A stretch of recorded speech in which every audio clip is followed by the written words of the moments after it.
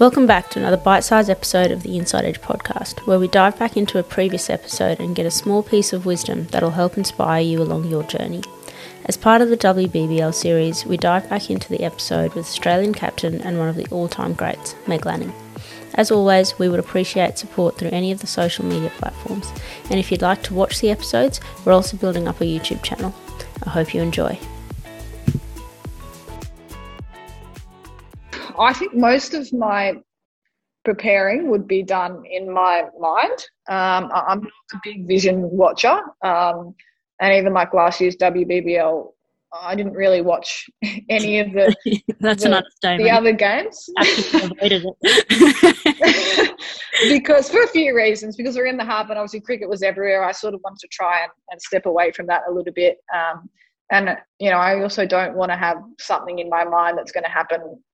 And like, as I said, like often it's very different. So, yeah, of course, having played the game for a while now, I know the bowlers and the players. So if there's a new player who comes in who I haven't seen, I will like quick look just to see what they do and then, you know, what sort of variations they might have. But that's really the only time I'll watch some vision. But other than that, I'm sort of formulating ideas in my mind, I guess. So, yeah, in the session before we play a team, if they've got, a couple of opening bowlers who swing the ball away, I'll try and do a little bit of practice on that just so I've got, a little bit of practice under my belt with that. But, I think, I probably think about it more than what I realise.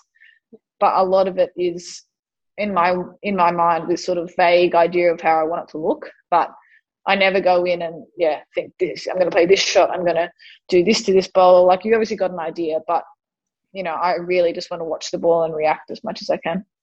Yeah, that's awesome. And then in terms of training, we've got a lot of overtrainers. In that you'll see Elise Perry hitting balls for hours and hours on end. I'll go out, we'll go get a coffee, have lunch, come back, she's still doing it.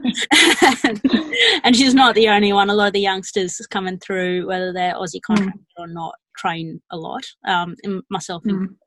You're someone that seems to know when to stop, in that, like, you're like, yeah, I've had enough, or no, I'm not hitting today.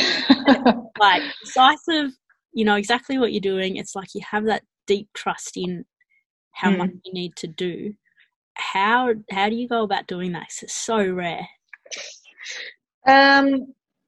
It's something I've learned, and I definitely wasn't like that all the time. And I will preface this with saying that it's different for everybody. So Elise Perry hits thousands of balls, but that's like her way of getting in the zone. So, I look at her when she's doing that and I just couldn't think of anything worse.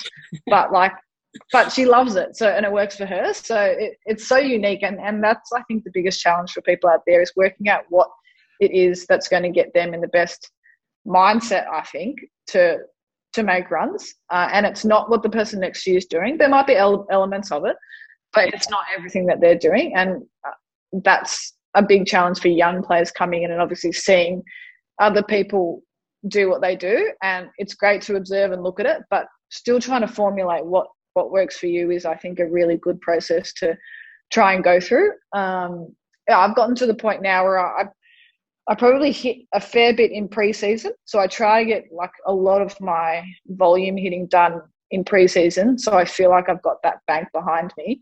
And a lot of it is so that when I do get in season, I don't have to do big amounts. It's actually about staying fresh and being mentally ready for what I want to do. So that's the theory behind it. So, I actually think a lot of it changed in 2017. So at the World Cup, I had a shoulder injury. Oh, yeah.